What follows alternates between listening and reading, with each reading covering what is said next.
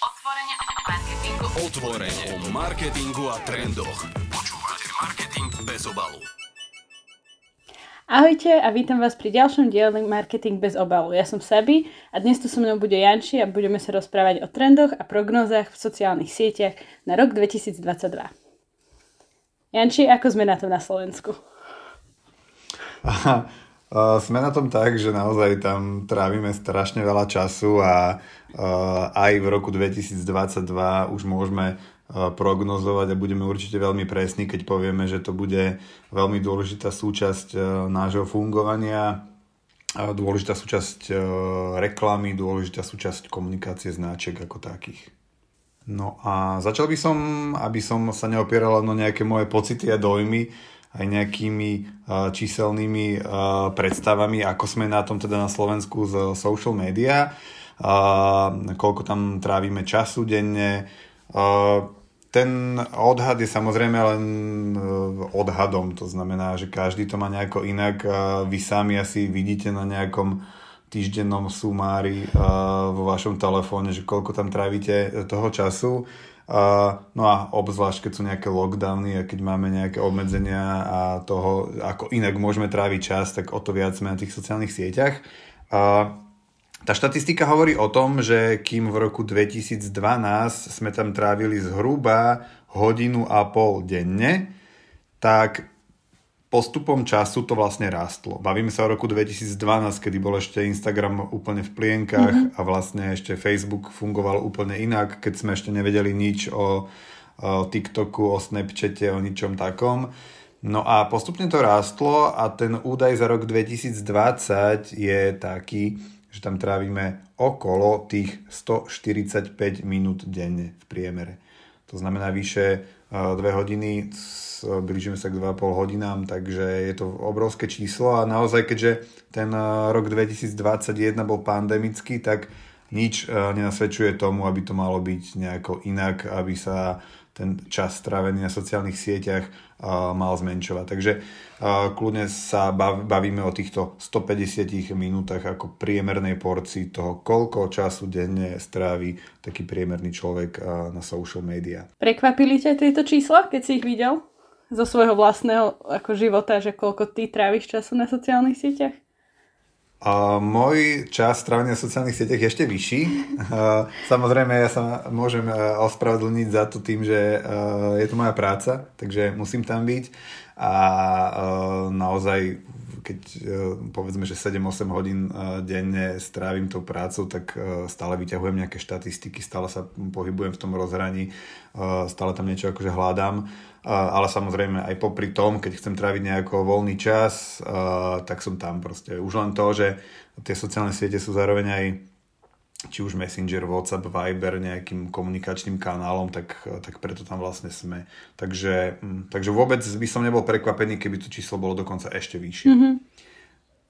No a vlastne to, že to je naozaj vysoké číslo, nám dokazuje aj to, čo sa stalo na Slovensku už v druhej polovici roka, keď som vlastne prišiel na to, že keď si dáme dokopy Facebook a Instagram, čo je vlastne tá veľká grupa, ktorá sa teraz po novom volá Meta, ktorá má aj rovnaké reklamné rozhranie, tak som prišiel na to, že v novembri 2021 sme tam mohli zasiahnuť už 3,1 až 3,5 milióna používateľov, unikátnych ľudí vlastne na Slovensku.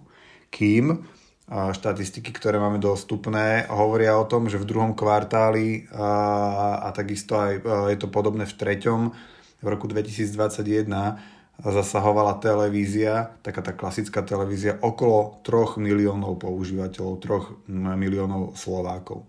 No a to je jednoduchý záver, to znamená, ak by sme len veľmi tak zhruba mali zhodnotiť, že ktorá tá skupina je väčšia, no tak sú to vlastne sociálne siete na čele s Facebookom a Instagramom, ktoré už zasahujú viac ľudí ako televízia. Tie výkyvy samozrejme budú, keď sa bude blížiť nejaká sezonalita, to znamená, tá telka samozrejme má svoje lepšie a silnejšie sezóny, ale tak v konečnom dôsledku vlastne aj sociálne siete, hej, takže napríklad vieme, že v lete tam trávime menej času, keďže sme viac vonku, ale to platí rovnako pre telku aj pre tie sociálne siete. No ale ten zásah je tam naozaj že už väčší. Vôbec to neznamená, že treba byť viac na sociálnych sieťach ako v telke, pretože samozrejme kvalita tej reklamy je úplne iná. Keď vidíme ten TV spot, tak TV spot naozaj vidíme so zvukom na veľkej telke, väčšinou ho neprepneme úplne v strede, to znamená, že si vypočujeme celý ten 30-sekundový spot, kým samozrejme tie sociálne siete nám umožňujú to skipnúť, vypnúť, vrátiť sa k tomu neskôr, takže zároveň to vidíme väčšinou na menšom skríne, takže samozrejme kvalita reklamy v telke je stále ako keby oveľa väčšia, ale z hľadiska počtu používateľov je to teda tak. A môžeme vlastne asi predpokladať, že počet používateľov na sociálnych sieťach, hlavne aj na Slovensku, bude iba stúpať v porovnaní s televízorom, nakoľko keď si pozrieme napríklad aj TikTok alebo Instagram, že naozaj že zväčšujú tú dĺžku tých videí a rôznych vecí, ktoré tam môže človek zdieľať, že postupom času to tak nahradzuje ten content, ktorý máme v televízii, by som povedala, že viac času budeme tráviť na tom mobile ešte. Je to presne tak a čoraz viac ľudí vlastne aj vie používať povedzme, že smartfón alebo vie využívať internet. Každým rokom vlastne máme ľudí, ktorí už s tým internetom viac ako keby fungovali od nejakého skoršieho veku. Takže toto číslo tých online-nových používateľov bude už len narastať, kým tá telka zrejme bude na podobnej úrovni a ak sa tam bude niečo meniť, tak skôr sa budú meniť čísla nie tej klasickej telky, ale skôr tých streamovacích služieb, ktoré oni majú. To znamená, že skôr bude veľká nejaká televízia, ako je napríklad Markíza, nalievať ľudí do svojho voja. Hej? Čiže takýmto spôsobom vlastne sa bude telka stále sledovaná, ale iným spôsobom, ako to bolo vlastne desiatky rokov. Dostať sa viac do tej flexibility sociálnych sietí, že človek sa k tomu vie vrátiť a pozrieť si to vlastne, kedy chce. A pozerať to nielen v tej telke, v tej teda veľkej bedni, ale naozaj všade, kde chce, na smartfóne, na tablete, cez apku, alebo len klasicky cez zadanie uroločky, čiže tie možnosti sú proste fakt, budú väčšie. A vlastne o tomto, že koľko ľudí máme na sociálnych sieťach, tam vyplýva aj z toho, že koľko ľudí, ako si načrtol, už používa ten internet naozaj, že na dennej báze na Slovensku. Áno, to číslo je okolo 4,7 milióna ľudí, ktorí používajú nejako pravidelný internet. Samozrejme sú tam ľudia, ktorí tam idú len preto, že si potrebujú vybaviť naozaj nejaké také tie povinné jazdy typu e-mail alebo niečo, čo ako keby je na tej takej úplne základnej úrovni používania internetu. Ale veľká väčšina a drvivá väčšina ľudí je aj na sociálnych sieťach. A aby sme si povedali, že aké tie čísla sú, tak tu mám nejakú štatistiku. Už som hovoril o tom, že 3,1 až 3,5 milióna používateľov máme koncom roka 2021 na Facebooku a na Instagrame.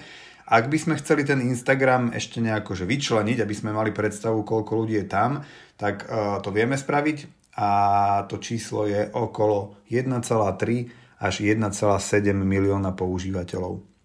Takže toľko ľudí je už iba čisto na Instagrame.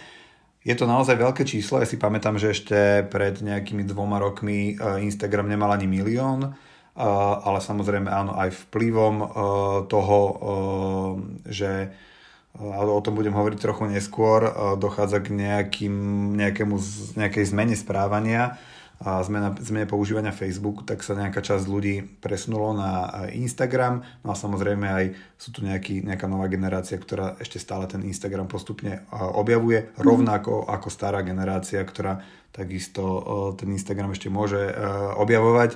Ja som pred rokom nainštaloval a stiahol a zaregistroval aj moju mamu napríklad na Instagrame, ale zostalo to pri tom, takže má tam vytvorené konto, ale nie je to aktívny používateľ, tak keď sa vrátim teraz domov na Vianoce a keď je to nejako akože zase s funkčným a vysvetlím, tak možno aj táto generácia, povedzme už ľudí, ktorí idú takmer do dôchodkového veku, to môže takýmto spôsobom vlastne objavovať a pridávať sa tam. Podľa mňa stojí za to je určite predstaviť aj TikTok, možno práve to je niečo, čo by ju zaujímalo viac. No, kľudne. Ja myslím, že má aj tú digitálnu zručnosť, už len preto, že je učiteľka a musela posledné 2 roky stráviť vlastne výučbou online do veľkej miery, takže naozaj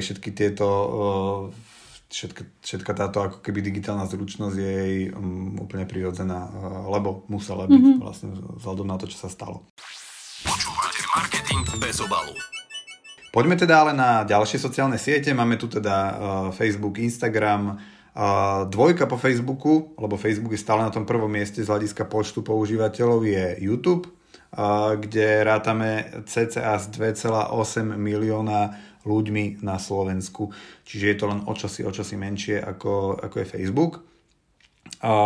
No a samozrejme, keď sa bavíme o tom, koľko tam ľudia strávia času a koľko toho kontentu tam pozerajú naozaj so zvukom a v nejakej takej plnej kvalite, tak samozrejme YouTube vyhráva v tomto smere nad tým Facebookom, pretože naozaj kým na Facebook ideme niekedy iba tak, že popri nejakom meetingu, možno aj popri škole, ceste niekam si len tak akože rýchlo scrollneme, že čo je tam nové, pozrieme si notifikácie, tak ten YouTube funguje inak a tam naozaj ideme s tým, že vieme, že musíme mať zapnutý zvuk, že to nepozeráme nejak, že na tajňaša úplne a tým pádom sme pripravení tam stráviť aj oveľa viac času, lebo sme pripravení na to, že tie videá budú mať niekoľko minút, možno aj niekoľko desiatok minút.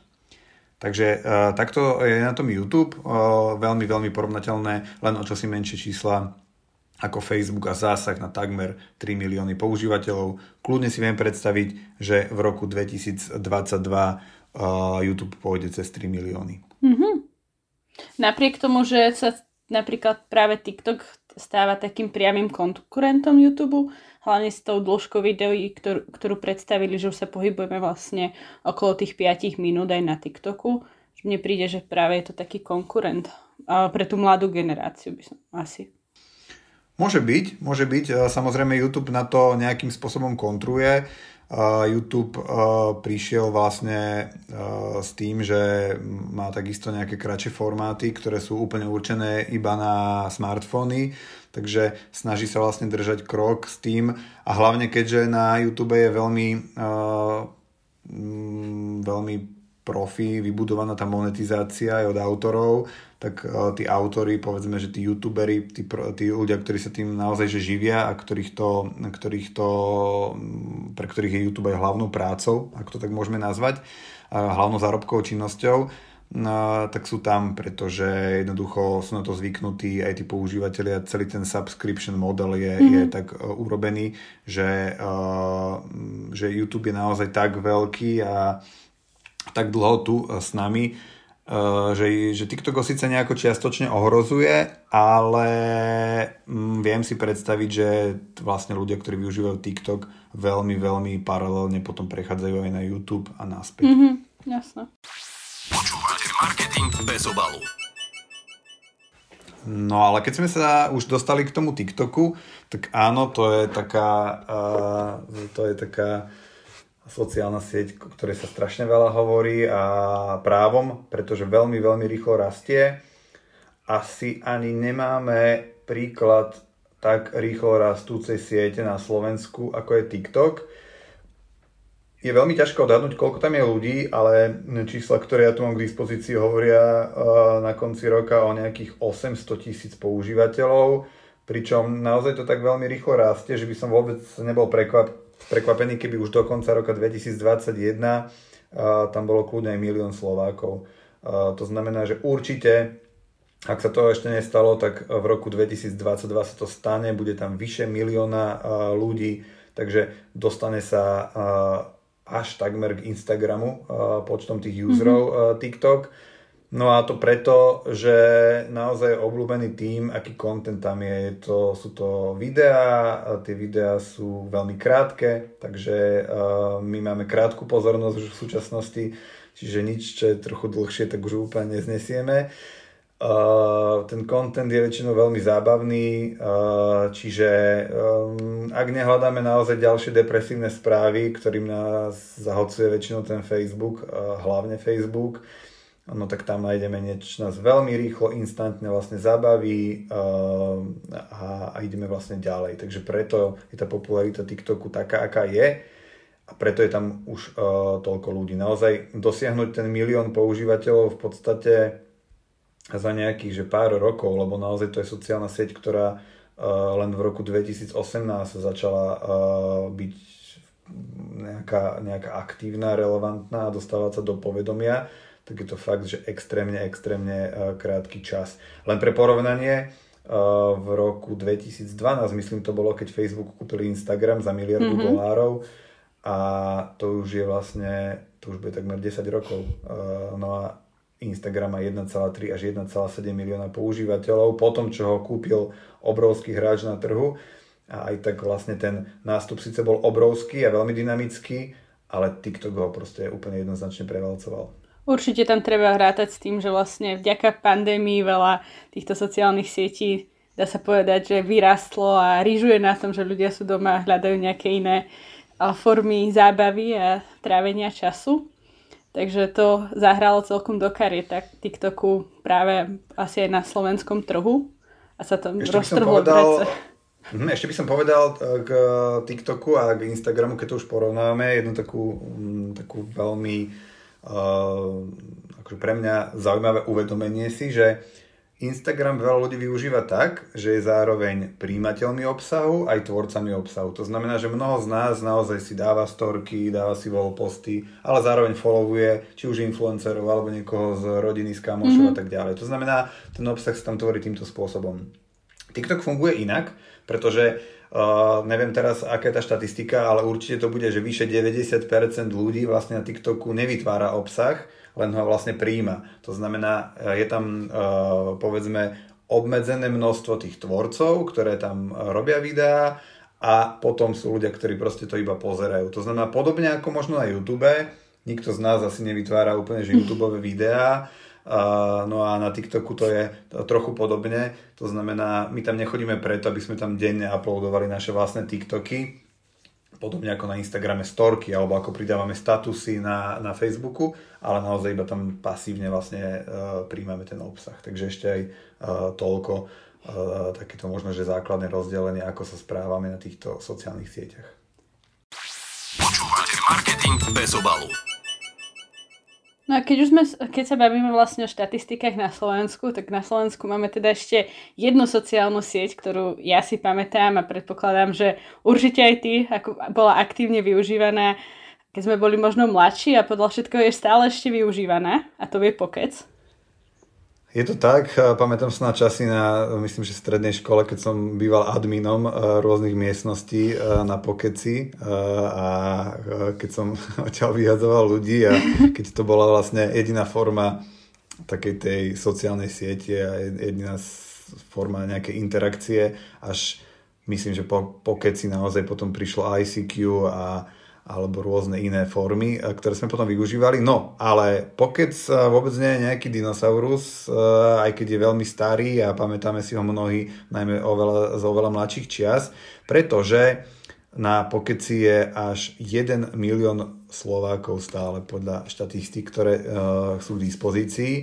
No a keď si pozrieme aj na čiastočné veci k Pokecu, tak naozaj ľudia tam uploadujú strašné množstvo fotiek, vymieňajú si tam strašné množstvo fotiek, vo veľkom si tam píšu, takže Pokec je naozaj veľkou a stále relevantnou sociálnou sieťou.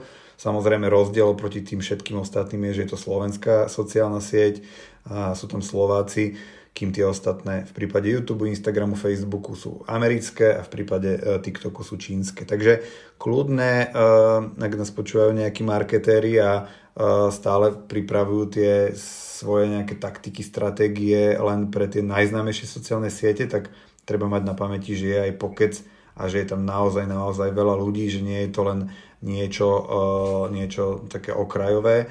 Je tam určite viac ľudí ako na LinkedIne, na Twitteri, na Snapchate alebo na takýchto ešte menších ostatných sociálnych sieťach, na Pintereste a tak ďalej. Super, tak vlastne sme si tak prešli to, že kde sa nachádzame teraz, ako sa blíži tento rok ku koncu a čo sme vlastne zažili za posledné roky na sociálnych sieťach. Ale teda o pár týždňov tu už máme rok 2022 a ako každý dobrý marketer asi by sme sa chceli pripraviť na to, čo nás čaká na sociálnych sieťach. A vieš nám niečo povedať, nejaké prognózy, ktoré už teraz vieme, alebo teda, ktoré veríš, že sa naplnia? Áno, do veľkej miery sú to samozrejme moje nejaké osobné odhady, moje pocity, lebo sú to proste len odhady a my nikdy nevieme, čo sa stane. Akože COVID nás o tom myslím, že dostatočne presvedčil. Ale naozaj z toho, čo máme k dispozícii z hľadiska dát, vieme, že Facebook už viac menej na našom trhu, hlavne na našom trhu, skôr bude stagnovať. Samozrejme, v celosvetovom meradle sú ešte nejaké krajiny, kde je to neobjavená sociálna sieť, hlavne kvôli dostupnosti internetu a takýchto vecí, takže tam ešte môže rásť, ale na trhoch, kde ten internet je vlastne úplne všade a kde bol Facebook prítomný úplne od začiatku, tak už naozaj bude stagnovať. A on bude stagnovať z pohľadu nárastu nových používateľov. To znamená, už tam naozaj tá mladšia generácia nebude vo veľkom chodiť a takisto ani nejaká staršia, ktorá teraz sa dostáva k tomu internetu. Možno do nejakej miery sa bude stále využívať Messenger a takéto jeho ako keby služby, prípadne niečo ďalšie, čo Facebook kúpi, ale ako to klasické používanie Facebooku z hľadiska toho, že máme tú nástenku, tak to by sa nemalo diať. Čo vidíš ako najväčší dôvod, prečo ľudia začínajú bojovať proti Facebooku a prestávajú ho používať alebo vôbec si ho už ani nezakladajú teda? To je opäť moja subjektívna vec, ale myslím, že aj ty sa so mnou zhodneš a aj všetci, čo počúvajú, si asi teraz budú pokývkavať hlavou naozaj celkom zvisle, že je to kvôli tomu, čo sa tam deje vlastne, aký je ten content, že je tam jednoducho množstvo hoaxov, ktoré Facebook nejako nerieši, alebo ktoré rieši až po urgenciách, keď naozaj sa ozvú novinári, alebo strašne veľa ľudí. Kvôli tomu, že je tam veľa nenávistného obsahu, to znamená, že vidíme tam naozaj v tých komentároch sa tam vyroja všetci tí proste hejteri, všetci ľudia, ktorí proste len sa stále nadávajú. A jednoducho nikoho z nás asi úplne nebaví stále si dookola čítať len negatívne správy. A nielen negatívne správy, ale aj vlastne nechceme vidieť stále ľudí, ktorí proste hovoria, že COVID neexistuje a šíria takéto vlastne blúdy a takíto ľudia tomu dominujú. Prípadne nechceme tam vidieť politikov, ktorí naozaj to s tým engagementom majú najlepšie, a ktorí proste naozaj šíria vo veľkom hoaxi. Naozaj nechceme byť na sociálnej sieti, ktorá toto nejako nerieši. A ktorá sa vlastne vyhovára na to, že oni nemajú dostatok personálu, adminov, ktorí by vlastne kontrolovali tieto veci. Je to len výhovorka. My vieme, že Facebook má obrovitánske 100 miliónové príjmy z reklamy. To znamená, že ak by chcel, tak vedel by dosadiť tam viac ľudí, mať väčšie kontrolné mechanizmy na to, aby keď sa tam proste vyskytne nejaký blud o covide, aby to nezmizlo nie že za 5 dní, keď to má medzi tým 10 000 šérov, ale aby to zmizlo proste do 24 hodín, hej, v tom najhoršom prípade. Takže toto všetko Facebook roky a roky vlastne len hovorí, že to rieši, ale my vidíme sami, že to nerieši. My marketeri aj vieme z posledných mesiacov obzvlášť, že je obrovský problém aj s celým reklamným rozhraním Facebooku. Že ako náhle sa stane niečo také, že vaše konto niekto napadne, že dojde k nejakému hackerskému útoku, alebo že vám niekto začne spendovať reklamu proste omylom, že dovolať sa vôbec niekomu, aby to vyriešil, je obrovský problém, že s hocikým, s kým som sa bavil v poslednom čase, tak trvá to v podstate, že niekoľko týždňov. A tí ľudia nemôžu ísť ani klasickým štýlom, že napíšu nejaký support, lebo ten ich len stále preposiela niekde. Tí ľudia musia riešiť krížom krážom cez celú našu vlastne branžu, že kto má aký kontakt, na koho, aby to vedel vyriešiť. Čiže určite najhorší servis pre ľudí, ktorí tam míňajú obrovské peniaze zo všetkých sociálnych sietí, ale neporovnateľne horší oproti Google. No a to už nehovorím o tom, aké problematické tam aj využívanie osobných údajov, lebo veľmi často sa bavíme o TikToku, že je to vlastne bezpečnostná hrozba, kvôli tomu, že je to čínska sociálna sieť, no ale vieme, že aj Facebook mal s tým problém a že aj Mark Zuckerberg na najvyšších miestach musel vysvetľovať, že ako to je s tým, že sa niekto dostal k toľkým dátam ľudí, ktoré mal mať Facebook len u seba, prípadne ich vôbec nemal zhromažďovať takýmto spôsobom. Počúvate Marketing bez obalu. Rozhodne je zaujímavé, že kde sa Facebook sám o sebe dostane. A čo je podľa mňa ale ešte viac zaujímavé je to, že ako veľmi sa líši Facebook a Instagram, napriek tomu, že teda patria pod jednu skupinu sociálnych sietí. A ako rôzne sa líšia aj to, že kde sa ľudia teda z toho Facebooku vytrácajú a volia si teda druhú Facebookovú sociálnu sieť a to je Instagram.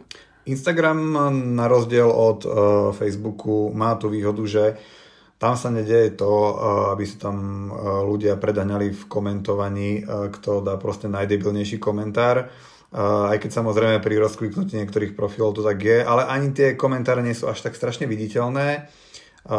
Ani tí najväčší hoaxery sa na Instagram až tak nezdržiavajú. To znamená, že ten Instagram ešte stále tá sociálna sieť, ktorá nás až tak ako keby neštve. No a má rôzne nové featurky, ktoré ho stále drivujú, čiže okrem stories, ktoré majú už niekoľko rokov a ktoré určite nakopli ten Instagram, tak najnovšie sú to napríklad Reels, čo je konkurencia vlastne aj TikToku alebo krátkych videí na YouTube. Takisto stále sú tam nové veci, ktoré sú atraktívne pre ľudí, ako naposledy to, že pridali možnosť pridávania linkov aj pre bežných používateľov, takže aj to môže byť zaujímavé, lebo o to viac sa to môže stať napríklad aj ešte významnejším e-commerce kanálom. No a keď využívame influencerov, ktorí stále rastú a ktorí sú stále relevantní a budú relevantní aj pre rok 2022, tak práve Instagram je ich piesoček vlastne. Takže toto všetko sú dôvody, prečo Instagram bude ešte naďalej rásť a tak trochu bude zachraňovať vlastne celý ten Facebook, pretože je to vlastne tie peniaze idú na jedno konto, takže keď aj Facebook bude stagnovať, ale Instagram raz, tak je to vlastne z hľadiska toho vedenia možno, že trochu že aj v pohode. Mm-hmm.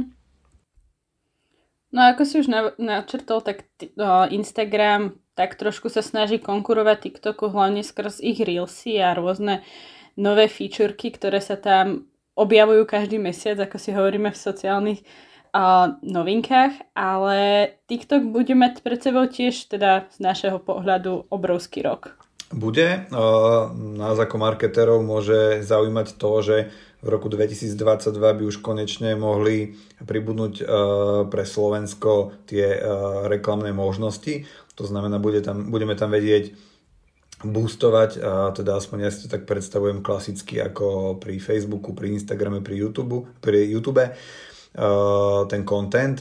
Čiže nebudeme sa spoliehať iba na to, že niečo bude mať nejakú organiku, ako to bolo kedysi za starých čas Facebooku, alebo že nám to spropaguje influencer, ale budeme môcť využívať naozaj ten TikTok ako reklamný kanál. Takže toto bude taká tá najväčšia zmena, ktorá by sa mala udiať. Ona sa mala udiať už tento rok, ale došlo tam teda k nejakým zdržaniam.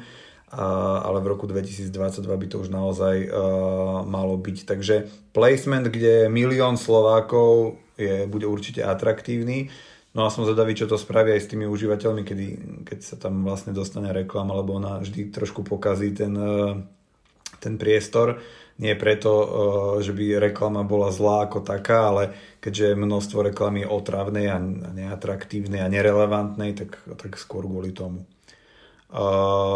Ten TikTok bude mať nejaké problémy vo svete. Napríklad vieme, že Američania a Indovia veľakrát ho zapínajú, vypínajú, pretože naozaj nechcú, aby obyvateľia týchto krajín tam boli, pretože ich dáta môžu byť teda potenciálne zneužité čínskou vládou. Uvidíme, či toto sa nejako vyvrbí. Vieme, že TikTok sponzoruje už obrovské športové podujatia. Vieme, že najbližšie olympijské hry budú v Číne, takže zase toto všetko môže zamiešať tými kartami, ale toto je už vlastne politika, ale určite to môže niečo spôsobiť. Neviem si úplne predstaviť a nemyslím si, že by mohlo nastať niečo také v roku 2022, že by na Slovensku zablokovali TikTok. To by musela byť nejaká naozaj obrovská dohoda celej Európskej únii a to by muselo nastať až po nejakom veľkom odhalení naozaj nejakého zneužívania tých dát. Takže to asi nie. Takže ako sme už povedali veľakrát, TikTok bude rásť, pribudnú tam reklamné možnosti. Ešte spomeniem, že vlastne na TikToku dominuje mladšie publikum, až 60%, máme nejako 30 rokov, takže ak potom marketéri máte cieľovku, ktorá je takáto, tak o to viac vlastne TikTok pre vás relevantný. No a ešte jedna zaujímavosť, ktorá len potvrdzuje to, že TikTok je celkom zaujímavý a keď ste na ňom ako tvorca obsahu dobrý, tak môžete ísť aj za hranice, je, že najznámejší, najväčší TikToker na Slovensku má 1,7 milióna followerov. No a to je teda dvakrát toľko, ako je vôbec počet userov celého TikToku na Slovensku. Takže hovorí to o tom, že ak na TikToku niečo vytvárate, ten humor v krátkom videu je naozaj univerzálny a vie ho pochopiť aj človek mimo hraníc, takže naozaj TikTok má ešte aj túto ako keby výhodu, že ak tam ste tvorca a niečo pekné tam vytvoríte, tak naozaj sa to dostane úplne všade. Ja som to zistil napríklad, keď som bol nedávno na Islande a keď mi zrazu poslal jeden kamoš TikTok, vlastne video z TikToku, na ktorom som bol, na ktorom som vôbec nevedel, že ho niekto nakrúcal a bolo to z jednej pláže a hovorí, že na ňo to vyskočilo úplnou náhodou, keď si vlastne len scrolloval TikTok a keď som sa vtedy pozeral na to video, tak to video malo 1,2 milióna pozretí.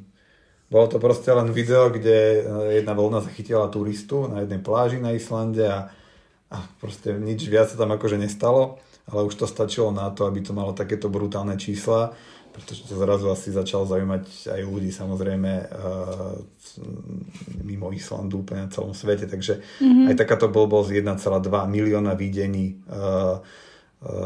No ja som bol vlastne úplne vpredu na tom videu, tak si ma tam všimol. Takže toľko moja prítomnosť na TikToku zatiaľ.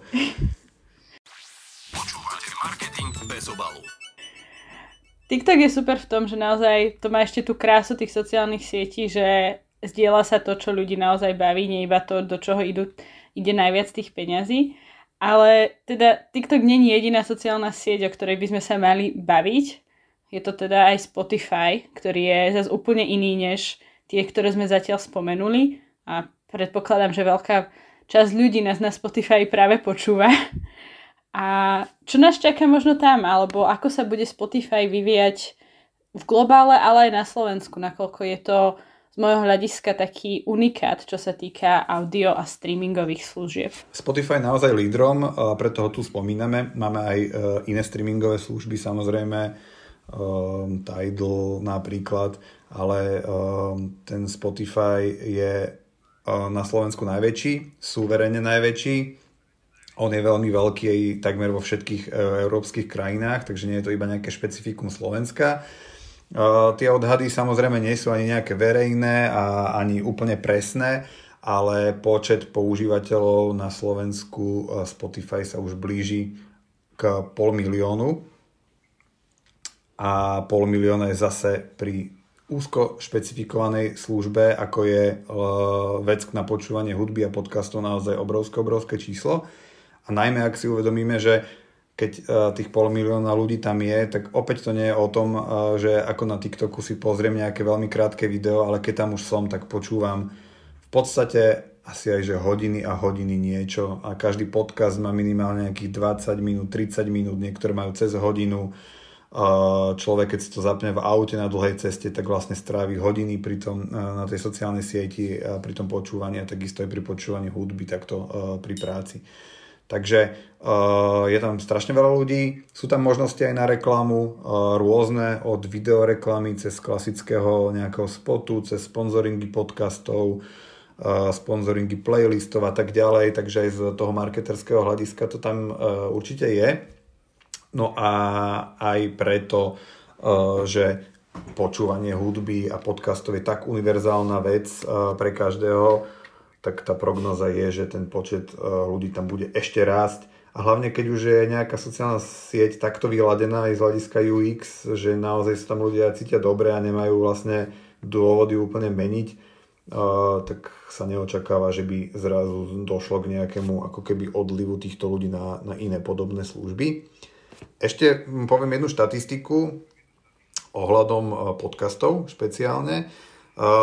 Čítal som na Várku v rámci takej štúdie Global Advertising Trends pre rok 2022, že ľudia na streamingových službách, toto nie je len o Spotify, ale vlastne úplne o všetkých streamingových službách a tam, kde je vlastne audio nejaké, strávia toľko času, že by tento segment vlastne zniesol podľa týchto odhadov až 40 miliard dolárov navyše v hodnote tých mediálnych peňazí, ktoré sa tam vlastne minú.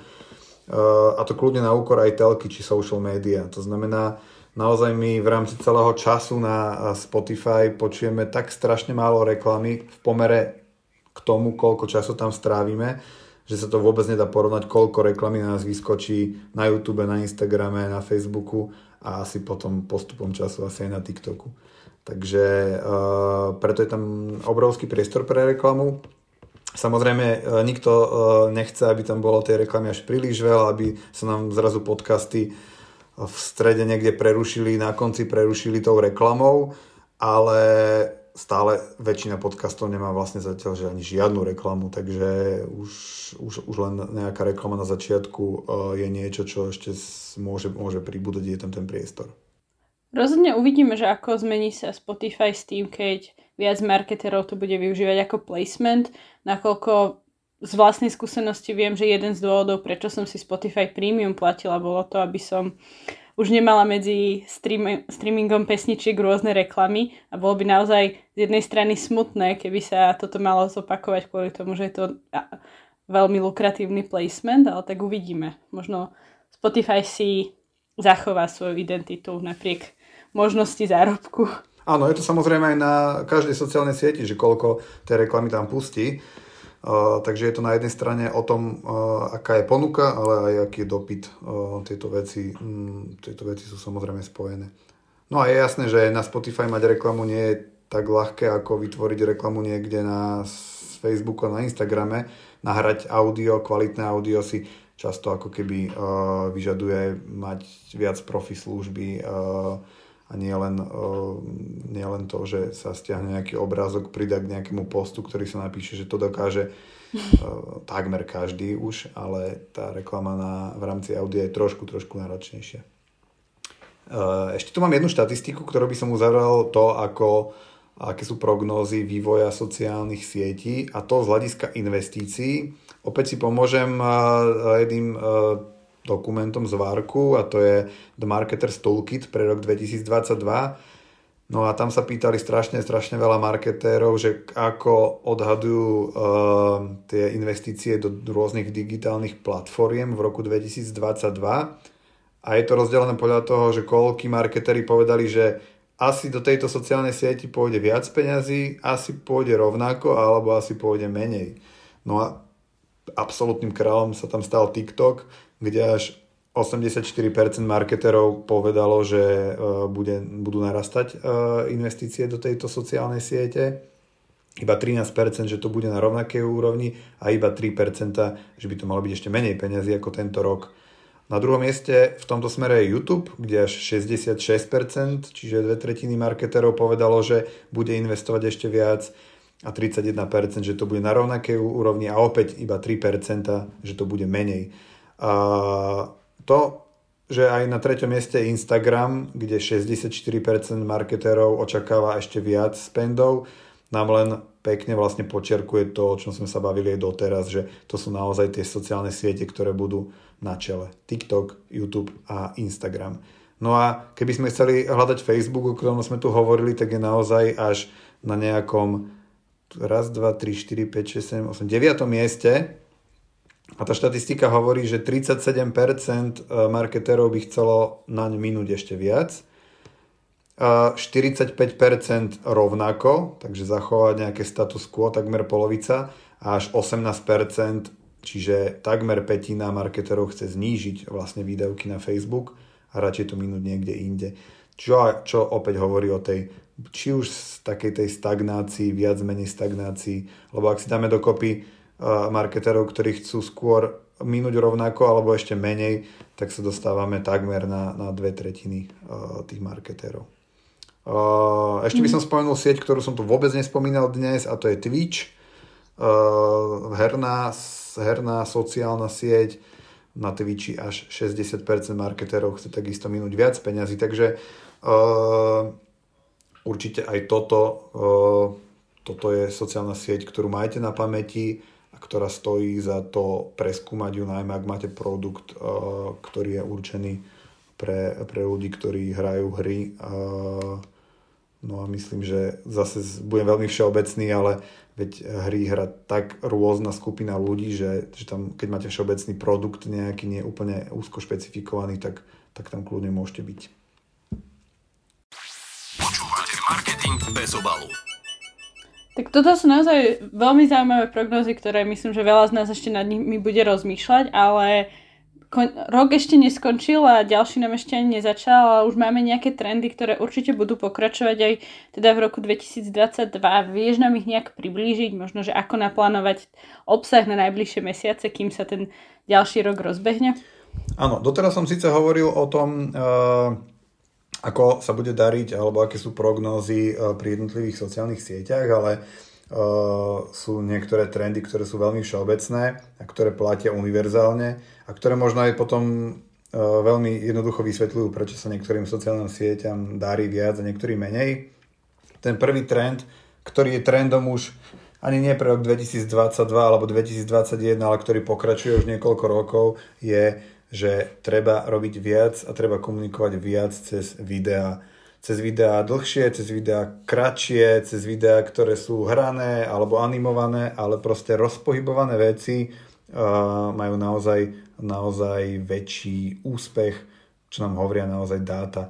Keď komunikujete cez videá, tak to, čo si ten človek z toho odniesie, je oveľa viac ako cez nejakú statiku. A videá môžu fungovať nielen pri brand awareness kampaniach, ale kľudne aj pri preklikových veciach, pretože je to scroll stopper, je to proste niečo, čo vás upúta tým, že sa tam niečo deje a keď sa niečo hýbe, tak aj ľudia sú trochu niekedy ako psi a mačky, že niečo sa hýbe, tak zrazu zbystria vlastne pozornosť. No a to, že videá potrebujeme robiť viac videí a byť viac viditeľný cez videá, nám dokazuje úspech TikToku. TikTok je vlastne sociálna sieť o tom, že sú tam krátke videá.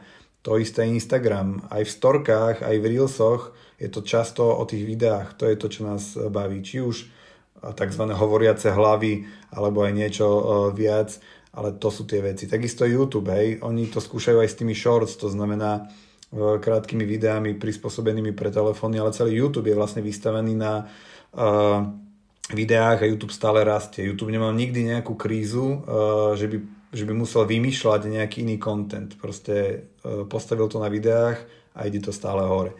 No a štatistiky hovoria o tom, že len 14% facebookových postov tvoria videá a iba 11% instagramových postov tvoria videá. A pritom tie videá chceme, aby tvorili oveľa viac. V jednom prieskume, ktorý bol ešte robený v roku 2018,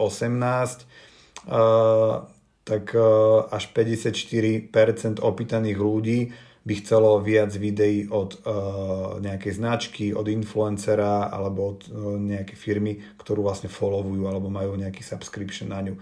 To znamená, ten dopyt tam je a to ponuka vlastne tých videí trošku, že pokulháva v tomto smere. Takže videá sú opäť trendom a budú trendom určite ešte aj na ďalšie roky.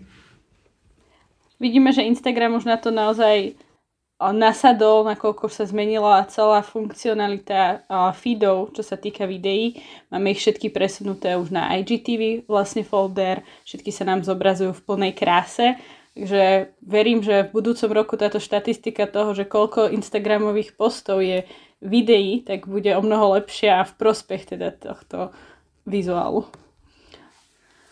Čo iné sa deje na sociálnych sieťach? Aký content najlepšie osloví toho človeka? Alebo ako by sme mali komunikovať? Máme ďalej komunikovať cez brandy alebo influencerov? Obidve možnosti sú správne a je ešte aj taká, povedzme, že zlatá stredná cesta, ktorú mnoho značiek ešte neobjavilo a niektorí ju objavili už pred niekoľkými rokmi. Samozrejme sme medzi nimi boli aj my v triade. A to je, že vy môžete mať teda niečo, čo je očividne reklamou s názvom tej značky a pod tým profilom môžete komunikovať, alebo čo očividne ako keby reklamou nie je, lebo je to nejaký influencer, ktorý to komunikuje. A tá cesta, ktorá je niekde medzi, je, že máte content, ktorý je síce patrí pod značku, ale nie je označený na prvú ako tá značka a môžeme to nazvať nejakým vlastným natívnym contentom alebo nejakou natívnou platformou pre nejakú značku. Poviem príklad značky, ktorá je v triade už asi 12 rokov a to je O2. O2 si takisto vytvorilo platformu, ktorá sa volá Soda. Je to magazín v nejakej tlačenej podobe, v nejakej online podobe a je to spôsob, akým komunikujete contentovo, môžete tam prinášať rôzne témy, ale zároveň sa to na prvú a na tvrdo nevolá O2 magazín a nie je to vlastne taká tá prvoplánová reklama. A takúto reklamu naozaj ľudia príjmajú oveľa radšej. My sme na to vlastne tiež zareagovali a ešte v roku 2018 sme takto prišli s riešením, keď sme pre nášho klienta Rajo založili natívny profil s názvom Začínam deň.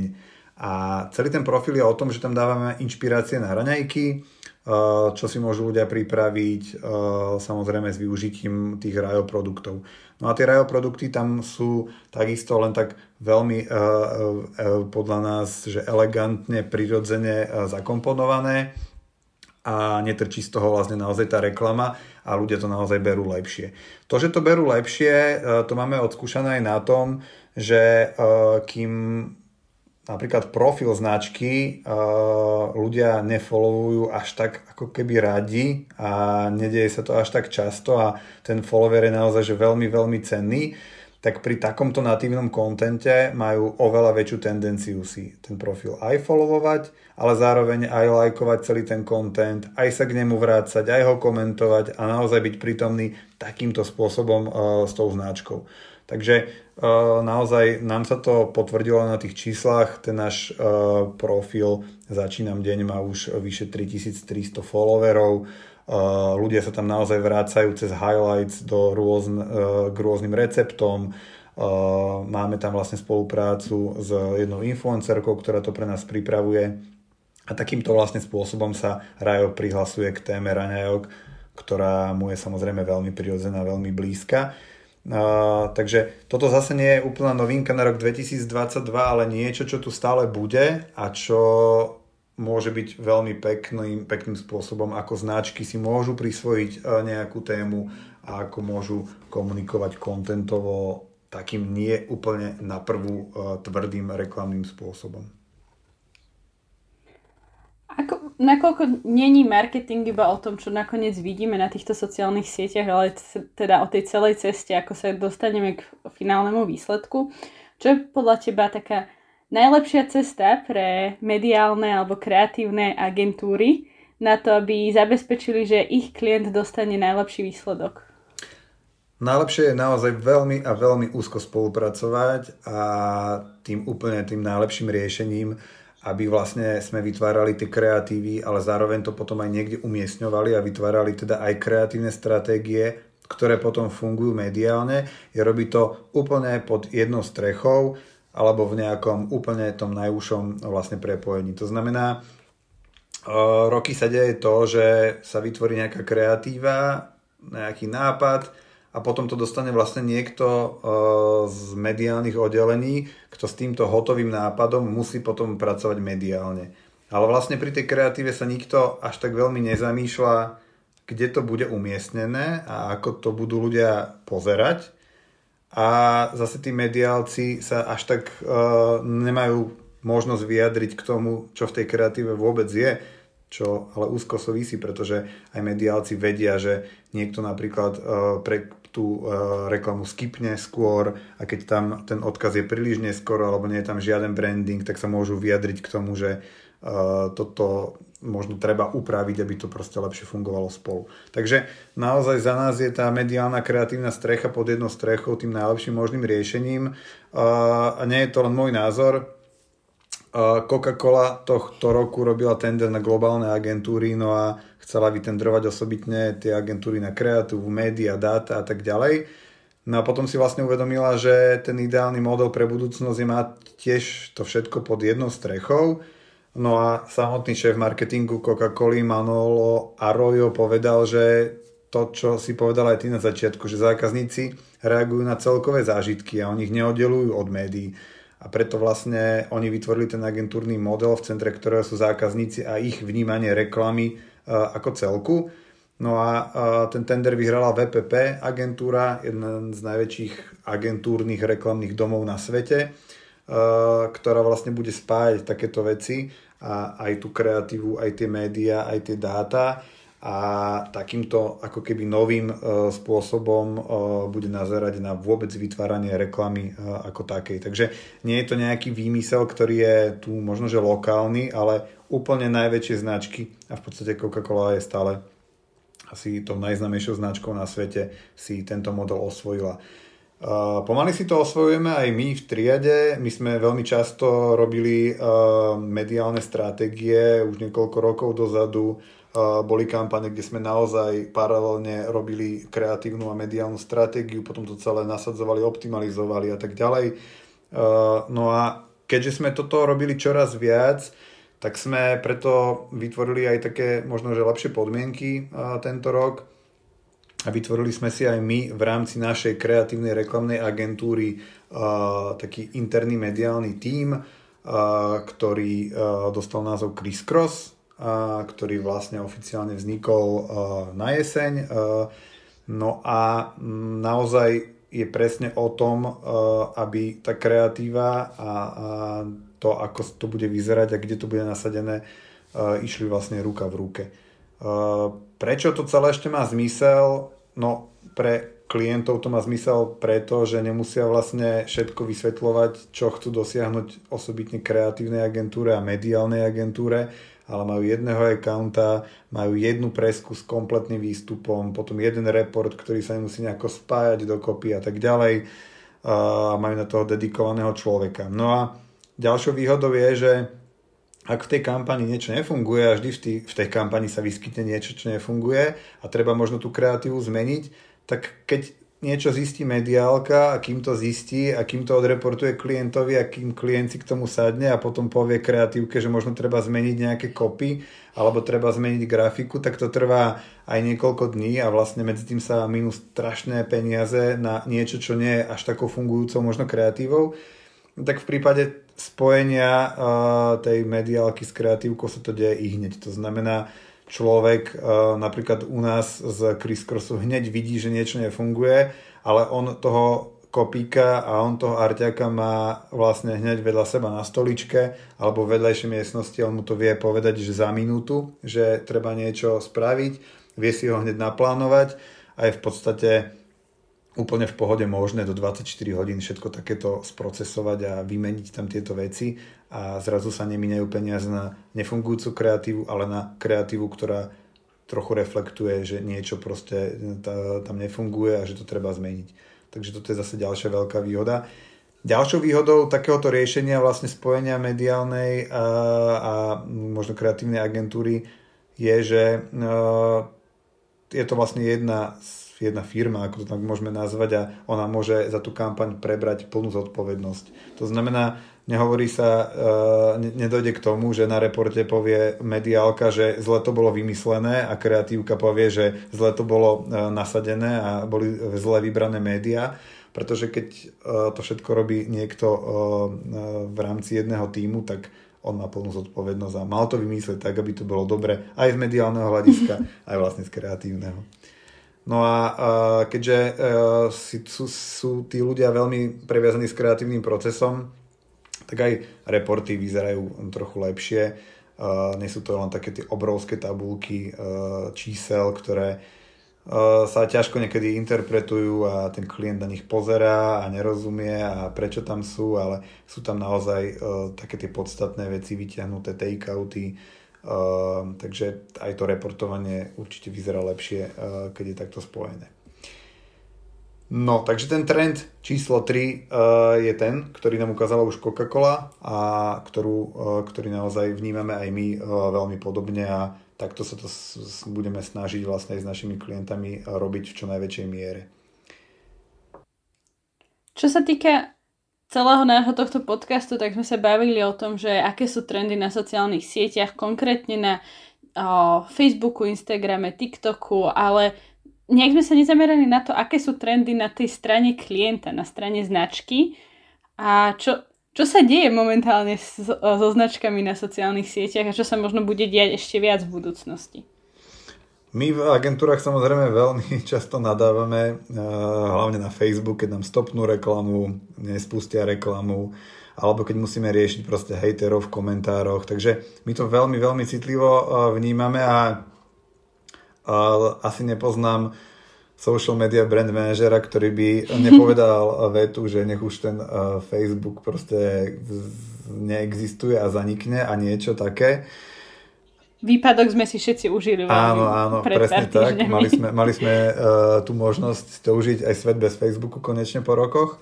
No ale značky niekedy bývajú ešte tvrdšie a uvidíme, koľko takýchto značiek, či už vo svete alebo na Slovensku sa prihlási s tým, čo urobil napríklad Lush, kozmetická firma Lush, ktorá proste už mala naozaj dosť toho a vydala také stanovisko, kde povedala, že rovnakým spôsobom, akým boli dlhodobo ignorované dôkazy o klimatických zmenách, sa teraz do značnej miery ignorujú aj obavy z vážnych účinkov sociálnych sietí.